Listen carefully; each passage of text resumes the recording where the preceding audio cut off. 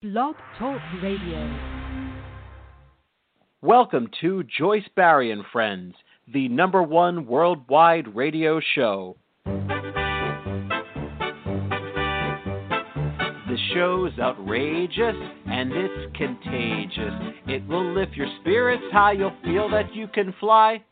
Transform your attitude, fill it with gratitude. Cut loose and improvise. It's coaching time today.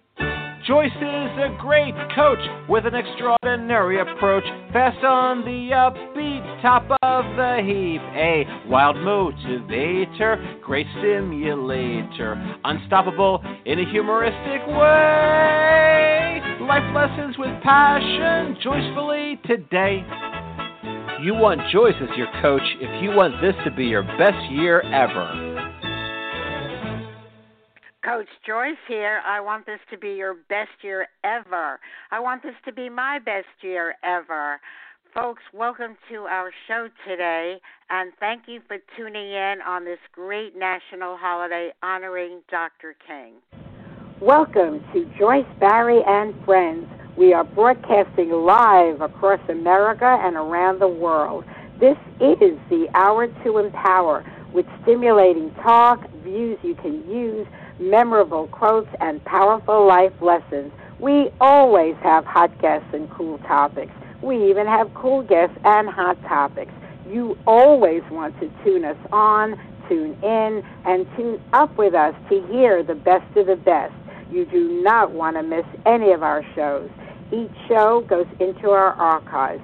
Log into JoyceBarryandFriends.com, Barry, B-A-R-R-I-E, and you will see each guest and each topic on our homepage. You can play and download any of our shows, always informative, inspiring, and motivational. You want to share these special shows with your friends, family, and contacts. You can follow us on Facebook and become a Joyce Barry subscriber, and even a fan by going to our Joyce Barry and Friends fan page. Be sure to check like. You can follow us on Twitter. You can follow us by going to our Blog Talk Radio homepage and clicking follow right below my picture. You can also message me in any of these venues about our show, about our guests, about anything. My official website is joycebarry.com. Barry, B-A-R-R-I-E. The chat room is open. Log into the chat room, have fun, and chat away. I go back and forth into the chat room during the show to see what is going on in there. Motivation, inspiration, and an education. Positive, happy thoughts to improve your life, health, and finances. Take positive actions to create a gratifying lifestyle. Life lessons from me, your host, Joyce Barry, straight from the Coach's Corner, and then you will hear from our wonderful guest today. Folks, every day should be treated like a special day. We wish you the finest of friends, the opulence of opportunities, the magic of miracles, and the happiest of days. May this year be your best year ever.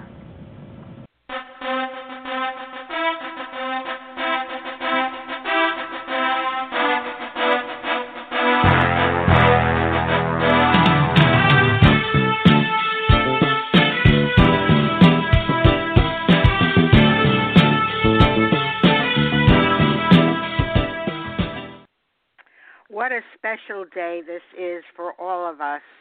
A true hero in the civil rights movement, Dr. Martin Luther King Jr., is paid a special tribute today on this national holiday in his honor. Hear John Bell, the voice of reason, as he talks about Dr. King and his always nonviolent messages and actions.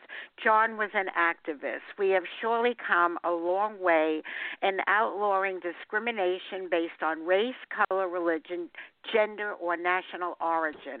Sadly, we have a long way to go. Hopefully, this show will inspire you to speak up and speak out. Injustice anywhere is a threat to justice everywhere, said Dr. King. There comes a time when silence is betrayal. John Bell, I am so honored and happy that you're with us today. Welcome to the show. Well, thank you, Joyce. This is indeed a special day. for all Americans, really. Some people tend to think it's a holiday primarily for African American citizens, but it really is an affirmation of what is best about this country. And Dr. King's birthday and this celebration is part of that celebration of the history of this nation. I agree. And, we're going to talk about Dr. King. I have some wonderful quotes. I agree with you. It isn't just for African Americans, for all people. When I think of people in history that I most want to meet, he was among the top 3.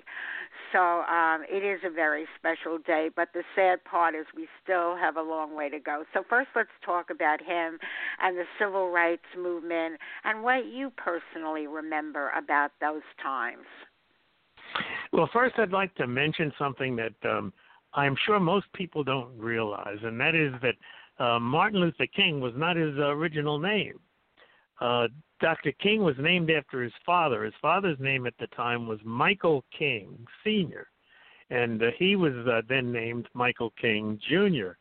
But his father decided, because of his great affection for Martin Luther, to change his name to Martin Luther King, Sr., and also to change his son's name to Martin Luther King, Jr.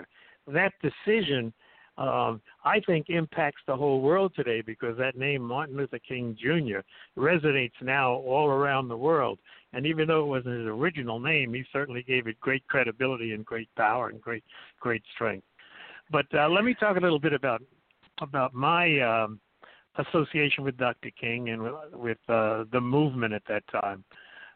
First of all, let me say that I met Dr. King twice during his lifetime and during mine, once in Jersey City and once later on in Patterson, not long before his assassination. And for people of my generation, he was always probably the most inspiring figure of our day. He was a man who was putting into words and putting into actions the hopes and aspirations of millions of Americans, and especially of non-white Americans, of African Americans. His rise to prominence in this country lifted all of us in a way. It gave us a sense of feeling that there was hope for a better future, that there were opportunities for all of us that were going to be different from the ones that perhaps existed for our parents and grandparents. So Martin Luther King had an incredible impact on all of our lives, and of course, we celebrate his birthday today. John, I was wondering, I know it's a national holiday. Do you believe he's honored in other parts of the world as well? I know that he is. I know that in England and several European countries, there is an acknowledgement of his birthday, and there will be special programs on television and on radio around the world. He had an impact on the entire world. We tend to think of him as an American hero, as an American activist. But he actually was, especially in his final years, he began to broaden his message and took on the questions of poverty and of discrimination and of alienation all around the world. And I think that his movement has inspired leadership in other communities all over the world. So, yes, he's remembered worldwide, so to speak. Deservedly so. We sure could use him in today's times as well. As I said, we've got a long, long way to go, given what's happening in our country today. I really wish he was around. I'd vote for him for president in a moment. I think a lot of people would. But I think the problem is that he would have been very distressed about some of the things that have happened in the last few years here in this country. Because I think he had hoped that by now, if he had lived, by now he would have hoped that we had come a lot further in our breaking down of some of the restrictions and discriminatory policies and the actions of governmental leaders throughout the country. I think he would have hoped and been disappointed to an extent that progress had not been greater, that it had not moved more efficiently, and that we might not be further along. But I think he also recognized that progress in some instances is very slow. It takes time, and he was a patient man who looked forward to the future, but with patience and understanding. So he was a great guy, really impressive man. I was thinking as you were speaking that I don't know if it isn't that we haven't come that far, But certain what's going on in government today has taken us back a long, long way. I know a lot of people feel that way, but I don't think so, Joyce. I think that progress once made is very hard to unravel, to push back. I think what we're facing now is resistance to the progress we've made. And I think that's how King would have put it, that the problems we face today really are I hope, and I think many people believe, are kind of I don't want to use a strange term because most people may not understand it, but the term I have in mind is vestigial remains. It's what happens when something is long past its time, but there is a kind of residual hangover. People resist it, even though it's no longer in vogue. I think that's all that we're seeing now, is we're seeing a kind of resistance to change rather than a pushing back of change. I hadn't thought of it quite like that, but whatever you want to label it, it's some of the things going on today is just terrible, really, really terrible. My heart breaks with what is going on. Well, I think King's heart would have broken too, but I think, he was always such a forward-looking person. That was one of the things that impressed me most about his writings and about his speeches and about the short opportunities I had to spend time with him. Was the fact that he was always looking forward. He was aware of the past. He understood injustice. He understood poverty. He understood segregation, all of the things that were wrong during his lifetime. But he never allowed it to hold him in those places. He was always looking forward. He was always talking about what could be better, how we could move things forward, how we could get rid of some of the problems and difficulties of the time. So I think even now he might be upset with some of the resistance to the movement forward, but I think he would have been looking forward. He would have been saying there are opportunities ahead, and what we need to focus on is what we can do this year and next year and next year to keep things going in the direction that we'd like. I sure do wish he was around. He was such an awesome leader, such a role model, that it pains me when I think of who's at the helm in our government today, that what is going on. That's what I mean. Like, I feel like we've come so far and so many steps backward with discrimination on so many different levels. My goodness, the Civil Rights Act was passed in 1964. You would think that by now we've got it much more cemented in. Well, I think the Civil Rights Act is cemented in. And I think we have to be careful because I sometimes find myself being discouraged by some of the things I see. But when I think back about Dr. King's life and about the messages that he kept bringing to us, I realize that what I'm seeing, in a sense, is like the country's behaving in some ways, or some of the people in the country are behaving like a stubborn child. Things have changed. There are new rules in place, but the child is stamping his feet and saying, I don't want to do this. I don't want to do this. Well, that's not going to stop forward progress, Joyce. I think we're going to continue to become the kind of country that King wanted us to be, the kind of world that King hoped that the world would eventually be. And I don't think we should allow the resistance of those remaining holdouts to challenge us to the extent that we lose patience or that we lose hope. What we're facing, I am convinced, and I'm sure Dr. King would be convinced, are the remnants of a bygone era. There are people and feelings and attitudes that are no longer really the touchstone of American life. What the present president represents, and I think some of the people who support him represent, is a bygone era. This is in a sense, almost their last gasp. And once we survive this, once we've passed through this, I think we're going to see that the progress we've made is substantial, and it's not going back. It will never be the way it was. It's going to be the way we want it to be. I know, John, you were an activist. I don't really know what role you played or how involved you were. Could you share a little about those times for you? Well, I was what was called, I guess, a civil rights activist. I was in Howard University from 1952 to 56, which was a kind of a germination period for a lot of what was to become the civil rights movement. I remember my first civil rights activity was at a sit-in in Baltimore with some students from Morgan State University. And at that time, the civil rights movement was beginning to grow across the country and around the world. And the Montgomery situation, and that, Montgomery bus boycott, which was kind of the kickoff for Dr. King, was just about getting off the ground at that point. So what I found is that there were plenty of opportunities for young men. I was in my early 20s to participate in what we would call demonstrations, where we would sit in restaurants, or we would march in front of businesses that refused to hire African American people. So I was active in that sense. I participated in dozens and dozens of marches and demonstrations. I was active in the Congress on Racial Equality. My brother was an active member of the Student Nonviolent Coordinating Committee.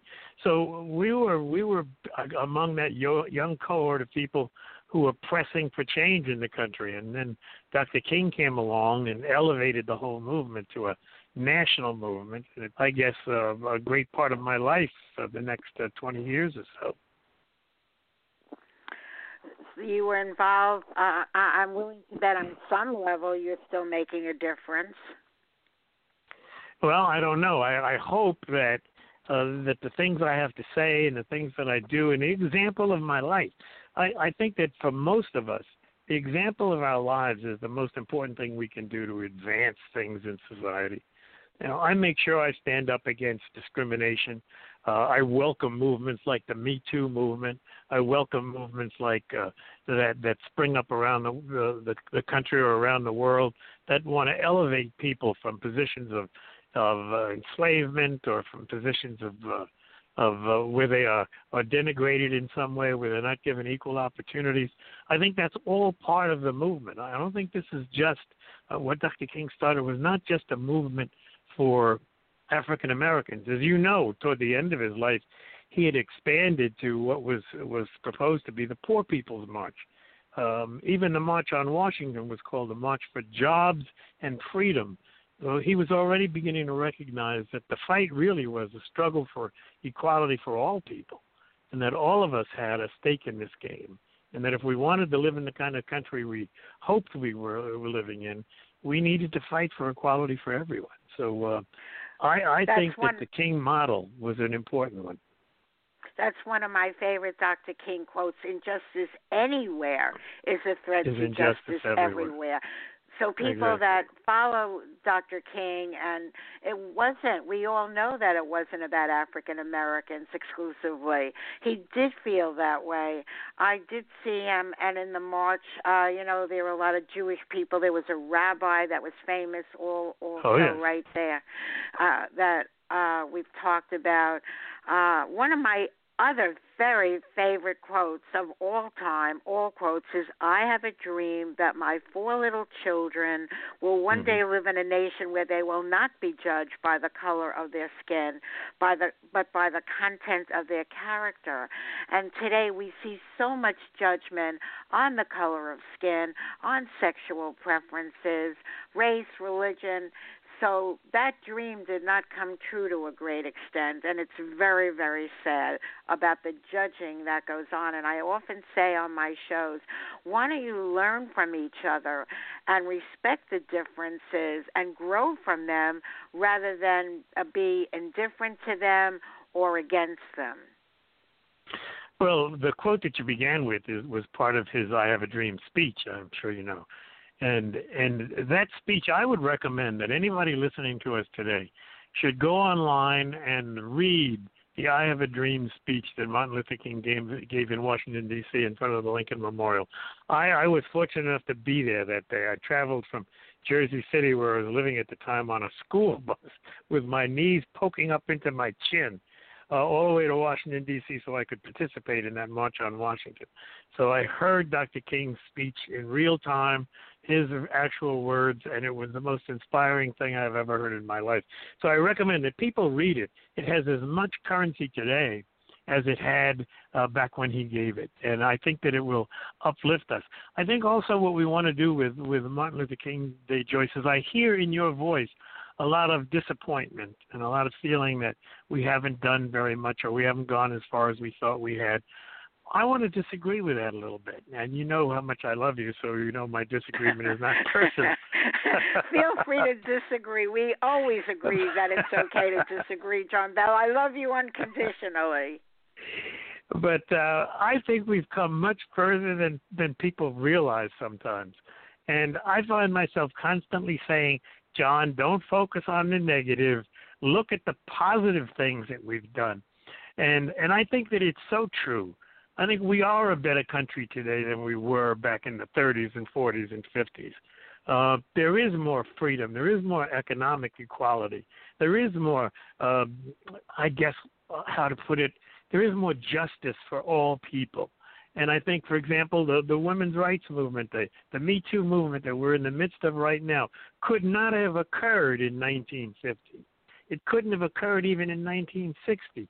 The very fact that women today are coming forward and saying, I will not take this any longer. I will not suffer abuse.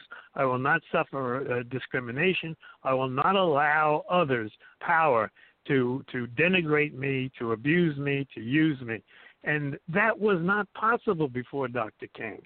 So don't we have to feel good about the fact that instinct in women today has been enlivened and enriched by the fact that all that happened in the years before that brought us to a point where that can happen today. You know, I look at we're making progress, but the progress is always slow and bumpy, and sometimes it's 2 steps forward and 1 step back. But I think we need to be, on this particular Martin Luther King celebration day, I think we ought to look at the optimism that Dr. King's life brought all of us. I am better off in this world than I was when the Montgomery boycott, for example, took place. I am still disappointed in things, but that's life. Life is about overcoming constant and continuing obstacles. But Dr. King, I mean, he brought us a huge way in the right direction, and we need to remember that today. This is not a day to be sad. This is a day to be glad that he was in our lives and that he helped us to reach the points that the kind of America we live in today. Not perfect, but what's the phrase that we need to progress toward a more perfect union. That's always our goal. I absolutely acknowledge how far we've come. All one has to do is Google Jim Crow laws, and it's sickening when you read those laws. So I do know that. I've studied civil rights a lot. Just reading that, you'll see we have come a long way. And today, someone very vocal who I highly admire and respect is Representative John Lewis, who also spoke that day as the president of the Student Nonviolent Coordinating Committee. And I quote from John Lewis, Dr. King has the power, the ability, and the capacity to transform those steps on the Lincoln Memorial into a monumental area that will forever be recognized. By speaking the way he did, he educated, inspired, and informed not just the people there, but people throughout America and unborn generations. To this day, when John Lewis is on the air, I listen intently. I have so much respect for him. Folks, if you know John Lewis, have him call me to be on my show. An open invitation. I will bump any guest to have John Lewis on my show. Well, you know, John Lewis is an incredible human being, and almost gave his life on the Pettus Bridge that day in the Birmingham March.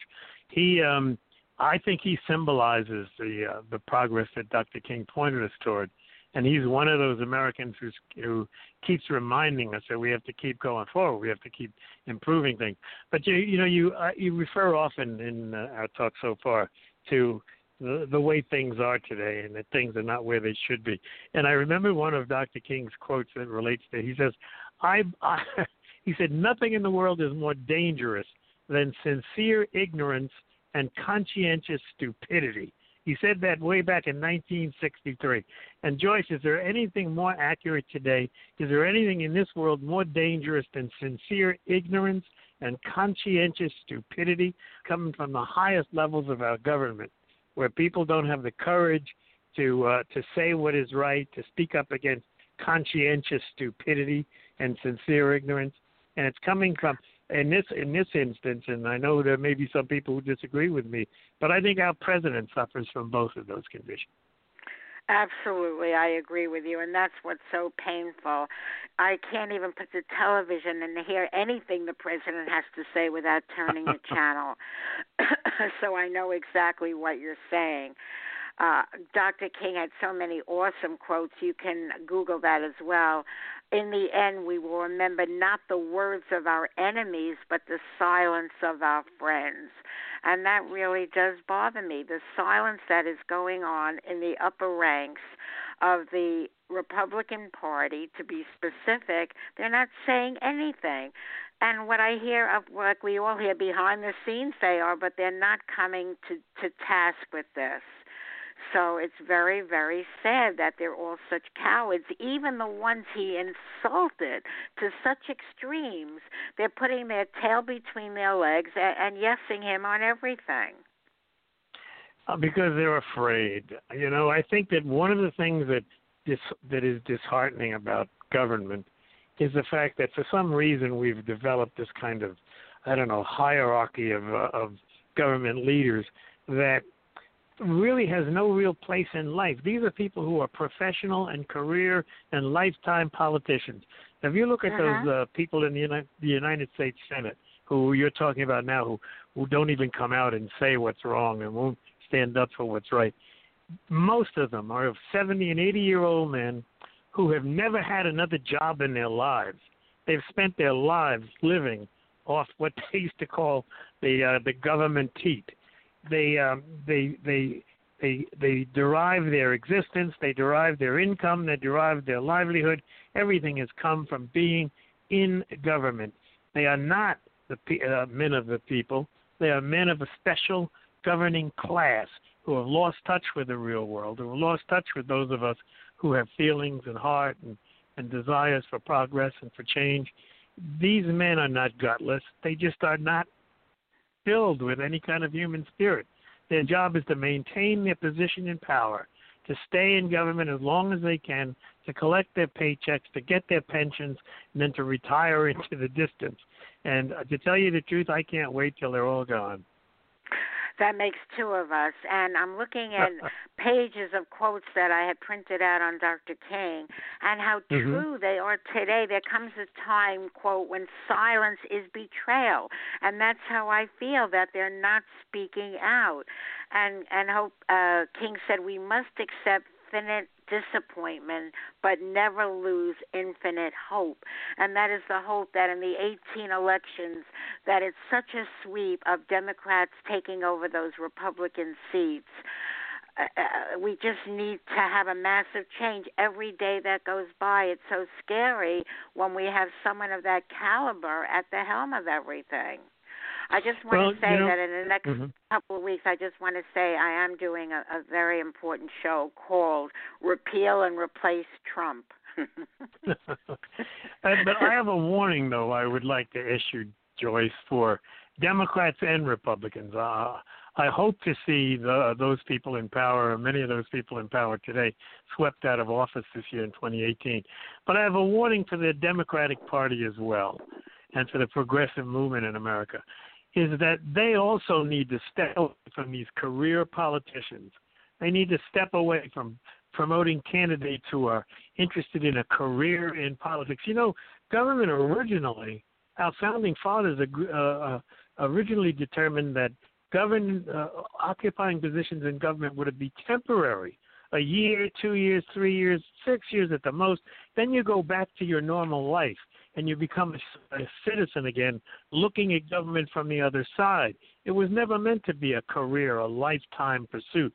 So I think that we need to start looking for candidates, Democrats, progressives, Republicans, looking for candidates who are representative of everyday people and bringing them to positions of importance in government. I'm tired of these career politicians. I'm tired of these people who run for every office from dog catcher up to President of the United States. Let's start looking for candidates who represent the average everyday American. They're not stupid. They're not uneducated. They are not unwilling or unable to govern this country. We can govern this country if we get away from this political class, which has been the problem in Washington, not just now. It's at its worst point right now, but it's been a problem forever. And I think Dr. King would have recognized that. I think he would have looked for citizen political leaders, not for career political leaders. I totally agree with you. And, folks, what I want you to recognize and acknowledge is the value of listening to this show every day, because we really want to make a positive impact on your life. Here, in the words of Beverly Nadler, is why you should be listening. Listen to me. I have something to say about a wonderful way to start your day, a way to stimulate your mind and increase your energy. Make you feel so good. And guess what? It's free. Weekdays at 11 a.m. Eastern, hear the Joyce, Barry, and Friends show. You'll find it on the Internet, on Blog Talk Radio. This show is upbeat and fun and very inspirational. It's informative, educational, and very motivational. There's the Coach's Corner, great quotes and news. There are suggestions, perspectives, and advice you can use to enhance your life and improve your health, plus clever, simple ways to increase your wealth.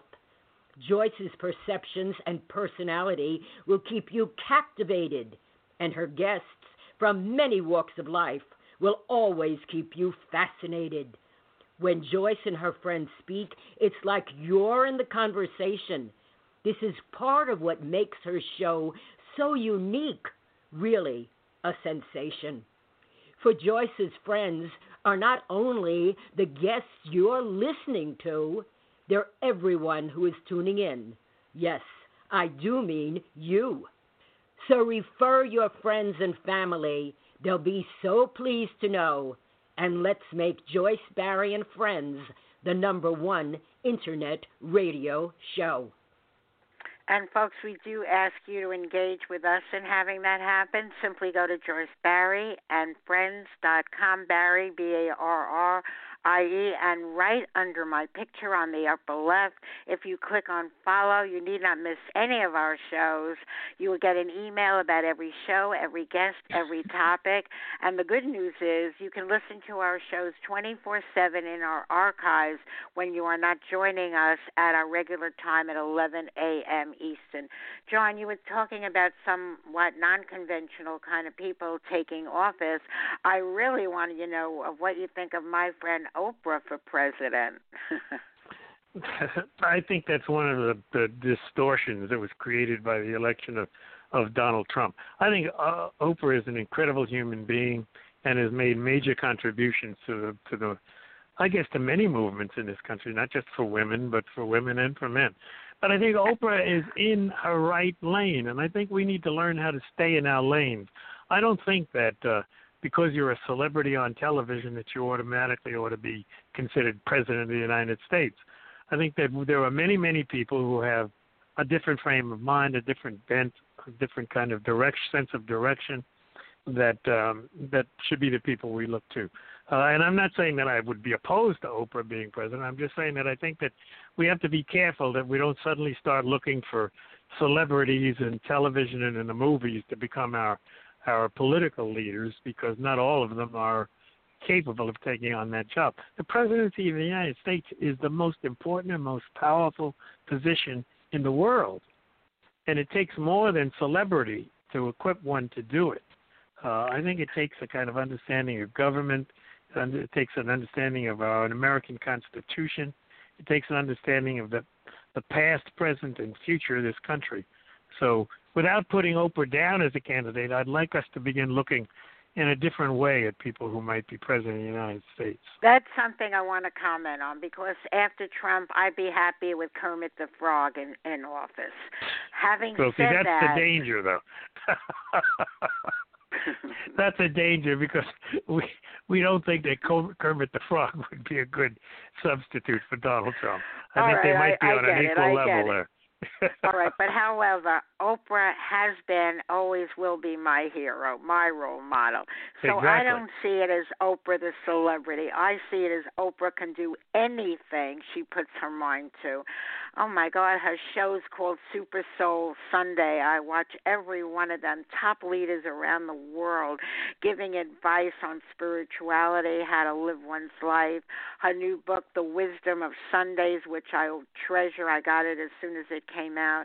I really think she'd be awesome without the experience, because she's a very open-minded person. She goes to people for advice and learns and models what it is that they do. So I don't put her in the class of celebrities, another celebrity. She's in her own class, and I would love to have her as my president. Well, I don't want you to misunderstand what I'm saying. I'm not saying that Oprah possibly couldn't be a great president. What I'm saying, though, is that we don't want to start turning to people who are merely celebrities. Right. I think the present president is president only because he had incredible name recognition based on a television show. But if people really had known his history and his background, they would have been less likely to vote for him.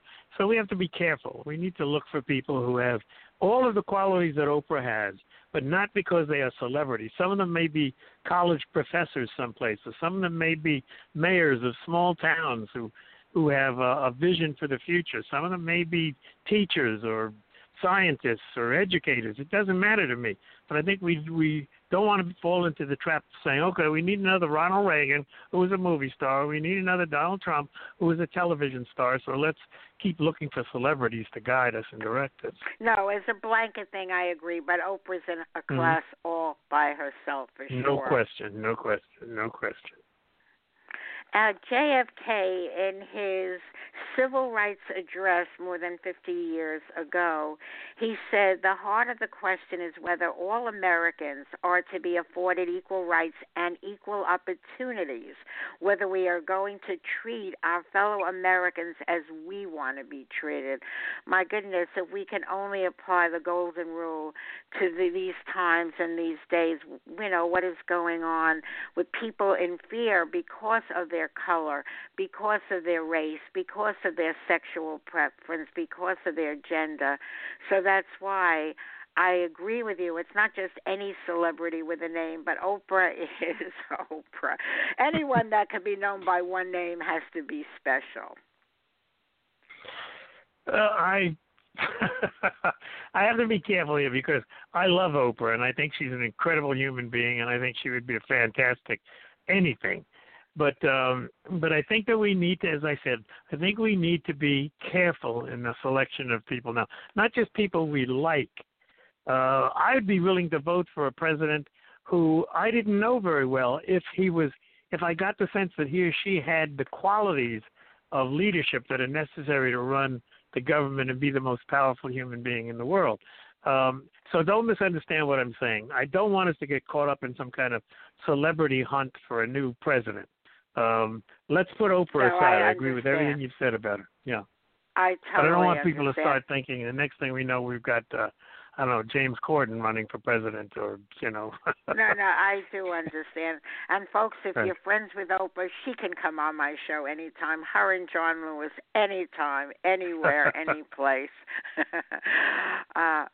Folks, when you think of equality, are you the kind of person, if it doesn't affect you, it's not that important? Or can you go by what affects you personally and see how it affects everyone? It reminds me of another great quote from Martin Niemöller. First they came for the socialists, and I did not speak out because I was not a socialist. Then they came for the trade unionists, and I did not speak out because I was not a trade unionist. Then they came for the Jews, and I did not speak out because I was not a Jew. Then they came for me, and there was no one left to speak for me. Speak out. That's really hit home. That was a nerve that hit home. And that's something that Dr. King would have reminded us, is that those of us who refuse to recognize the difficulties of our time and speak out against it are, in a sense, promoting it. We're in a sense allowing it to grow, to fester and grow, because we don't speak out against it. You had something to say about that earlier when you said how disappointed you were in many of our leaders. You mentioned our political leaders and the leaders in Washington. I would like to mention, where is the American church? Where are the leaders of our churches and our temples and our synagogues after hearing what the president said the other day about the countries around the world?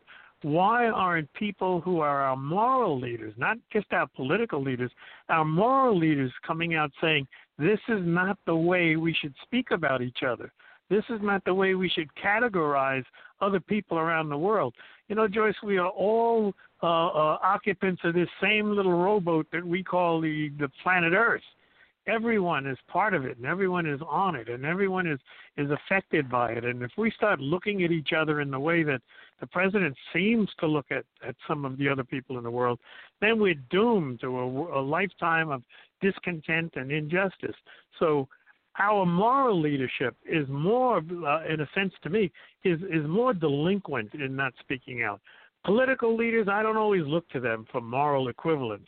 But for moral leaders, church leaders, for rabbis, for pastors, for priests, these are the people who are supposed to help us understand that we need to love and respect one another. And when they don't speak out, they leave a deafening silence that I think infects the whole world. Agreed. Here's a few very good quotes exactly about that. JFK, if not us, who? If not now, when? Voltaire, every man is guilty of all the good he did not do, I added, and woman. And Edmund Burke, the only thing necessary for the triumph of evil is for good men to do nothing. Nobody made a greater mistake than he who did nothing because he could do only a little. And there you have it. Well, that's exactly my point, is that there are people who are not well-known names, who are not leaders of the nation in any way, but who have a moral responsibility to speak out and to speak the truth. And that's what's important, and that's what's missing today in large measure, is that some of the things that are going on now in this world, and I don't mean just here in the United States. I look at what's going on in Myanmar and what's going on in Ukraine and what's going on in Syria and what's going on in parts of the Middle East. There is a lot of injustice. There's a lot of abuse going on in the world. And I don't hear enough people speaking out against it, as King would have done. You asked me early on whether this was an American holiday and whether it's celebrated around the world. I think people around the world respect Dr. King and his messages. But I don't hear anybody repeating those messages today. I don't hear people, other men and other women, stepping forward and taking up the mantle of a Dr. King and beginning to speak in the kinds of moral tones that he used. That's what's missing, is we're all cowed by the political leadership and we don't speak out. Absolutely agreed. I mean, in timing-wise, that it's a tribute to him today on his birthday. We all know about within the last week that a horrible thing was said at the top level of government about a certain country that we shouldn't welcome them here. I won't even repeat the exact quote that was said, but it's all over the news for the last week at how up in arms people are about Haiti and a couple of other countries shouldn't be welcome, and he just put them all in one blanket. The nameless leader of the free world. It's just real scary that that's what's representing us, and how more and more of our allies can't even deal with us because they have no respect for him.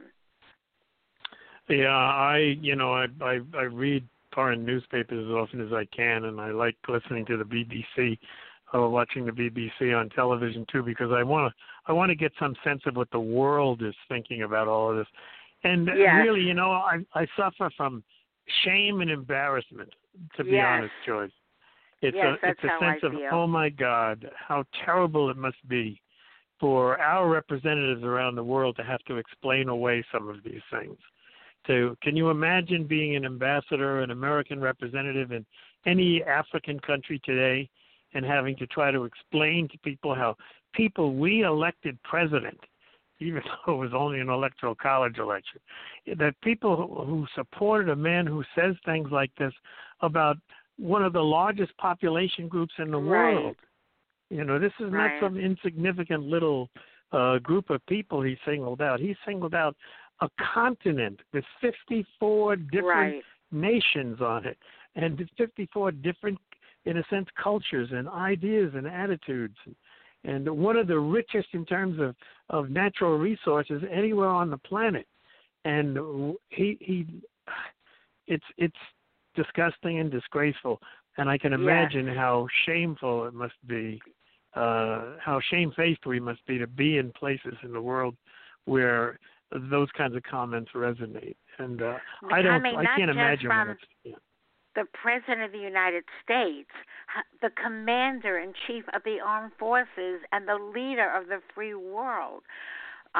He is very quickly slipping from the leader of the free world. People don't hold him as the leader anymore. He is losing so much ground, so much respect.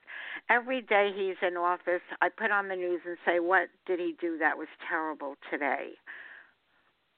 Exactly. And, you know, he has taken the term America First to its basest level. America First should never mean America above and beyond all others, America exclusive of all others, America without contact or concern for all others. America First simply should have meant in any logical human being's mind is that we want to make it preeminent in the world, that we want to be the touchstone for the rest of the world, that we want to be the place where others around the world can look for guidance and direction toward a better place to live, a better world for themselves, not this isolationist kind of nationalistic attitude that this man harbors. We are not better than any other country in the world.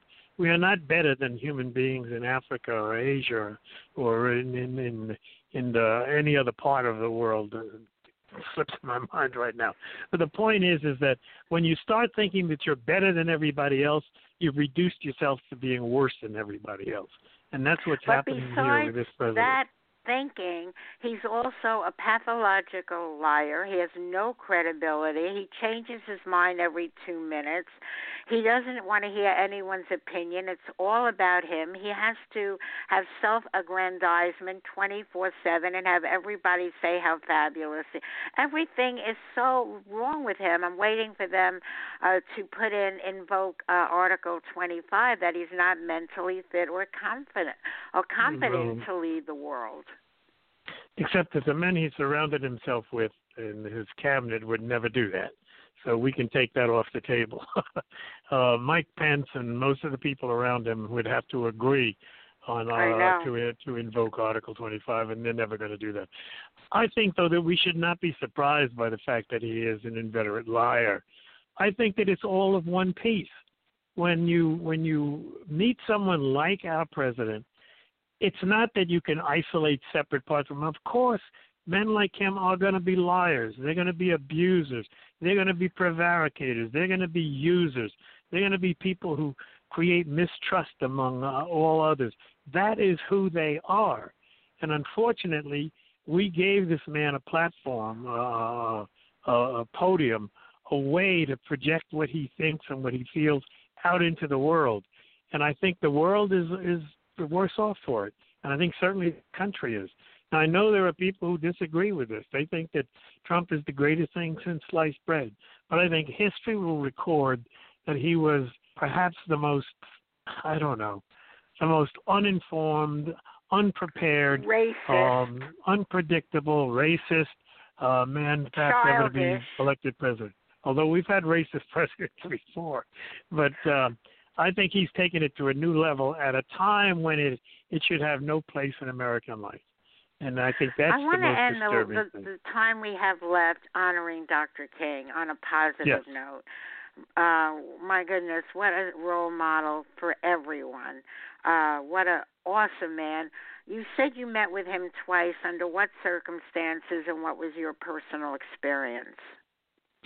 Well, I met with him the first time at a local college in Jersey City, where he came to speak. And before the speech, he was asked to attend a luncheon. And I was invited as one of the young community leaders at the time to be among the group of people who were in the luncheon.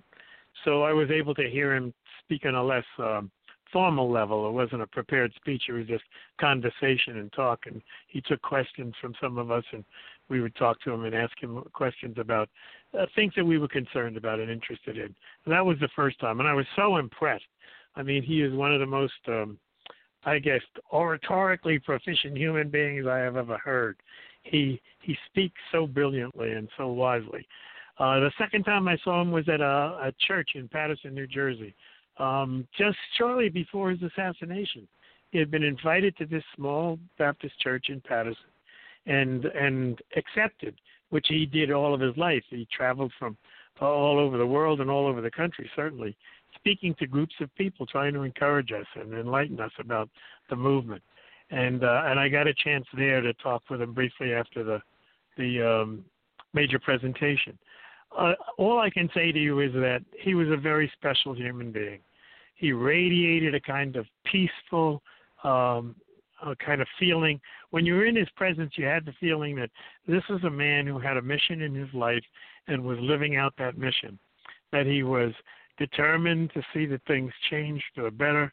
He wanted to do it peacefully and nonviolently, which was also criticized by a lot of the young bucks like myself at that time who were thinking, maybe we need to be a little more aggressive out here, but he always hewed to the line that we had to do what we were going to do peacefully and without injury or harm to anyone else, and he was absolutely right. So those are my two experiences with him. With all that demeanor of peace and quiet, he knew, everything I read about him, he knew that he was a marked man, that he would be assassinated. He absolutely knew that, and he lived with that every day. And despite all obstacles of Herculean proportions, all trials and tribulations, he marched on and maintained that quietness of being peaceful, turning the other cheek, so to speak. Yeah, and I think that not only did he know that he was a marked man, I think in that last speech at the church the night before, he said, I may not make it to the promised land, but I know that you will. He had been, there had been death threats against him by the hundreds in the final years of his life. And the government was not as aggressive as it should have been in protecting him and in making sure that assassination didn't happen. But that's old history now. He knew that he was putting his life on the line, and that gives more power and more strength to the way he lived his life. He not only lived his life aggressively and forward-looking, but he also lived it under the threat of impending doom. He always knew that at any moment an assassin's bullet could take his life.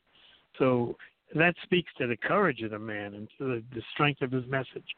So if there's anything we want to remember today, it's how here was a man who dedicated his life to uplifting others and who dedicated his life to moving this nation forward in spite of the fact that there were elements in opposition to him who would take his life at the first opportunity. You can't say anything more than that. In a sense, he was a man who gave his life for his friends, for his brothers, for his country. Absolutely. We all know John Bell is the voice of reason, and I want to share something, one of my favorite things from John Bell on this wonderful holiday, his holiday reflections.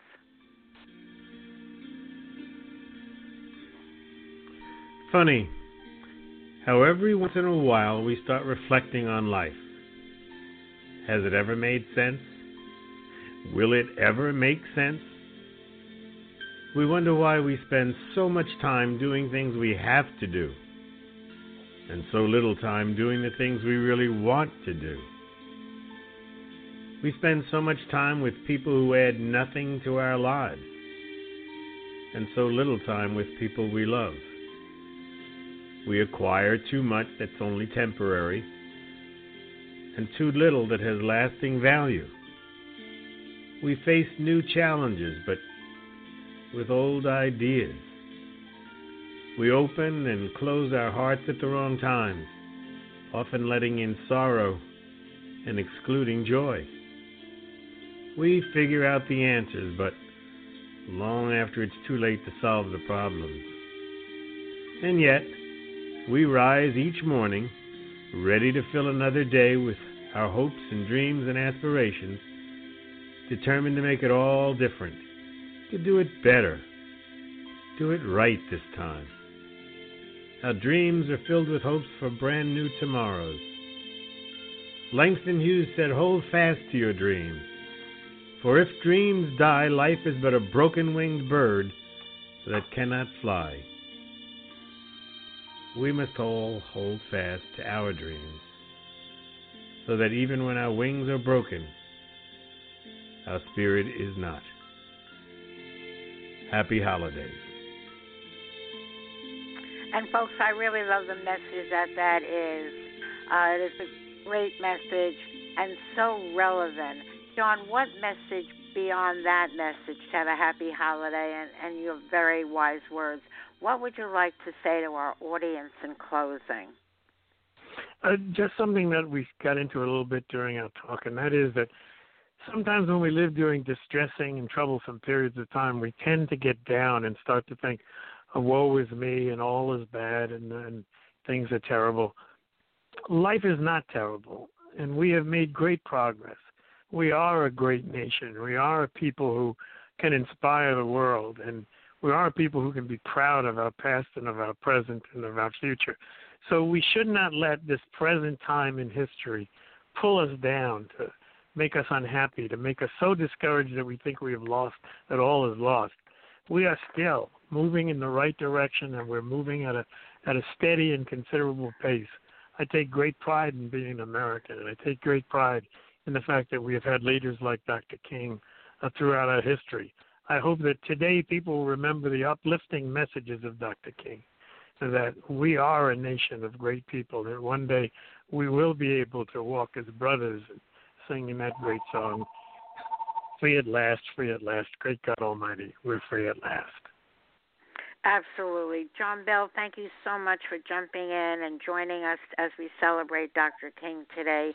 We always value your input. You're always welcome here, same as John Lewis and Oprah. Thank you, Joyce. You take care, and God bless. God bless. And folks, my message today is look up Dr. King, Google Dr. King, whatever you know. There's so much more to learn. His quotes are so inspiring. The Jim Crow laws will make you realize, yes, we did come a long way. And just when you hear words out of the president's mouth, you'll also appreciate that we have a way to go. And folks, do listen to our show. We always want to be uplifting for you, make someone happy today, and we want to make you happy every day. We invite you to sing along with us, dance along with us, laugh along with us, and you can do that starting right here, right now, to the Joyce Barry Mash. So do join us. And again, share this show with other people. Let people know. Again, it's in our archives, and you can always access it 24/7, so do that. Folks, once again, have a blessed day. Make someone happy, and indeed, we hope we made you happy. Over and out.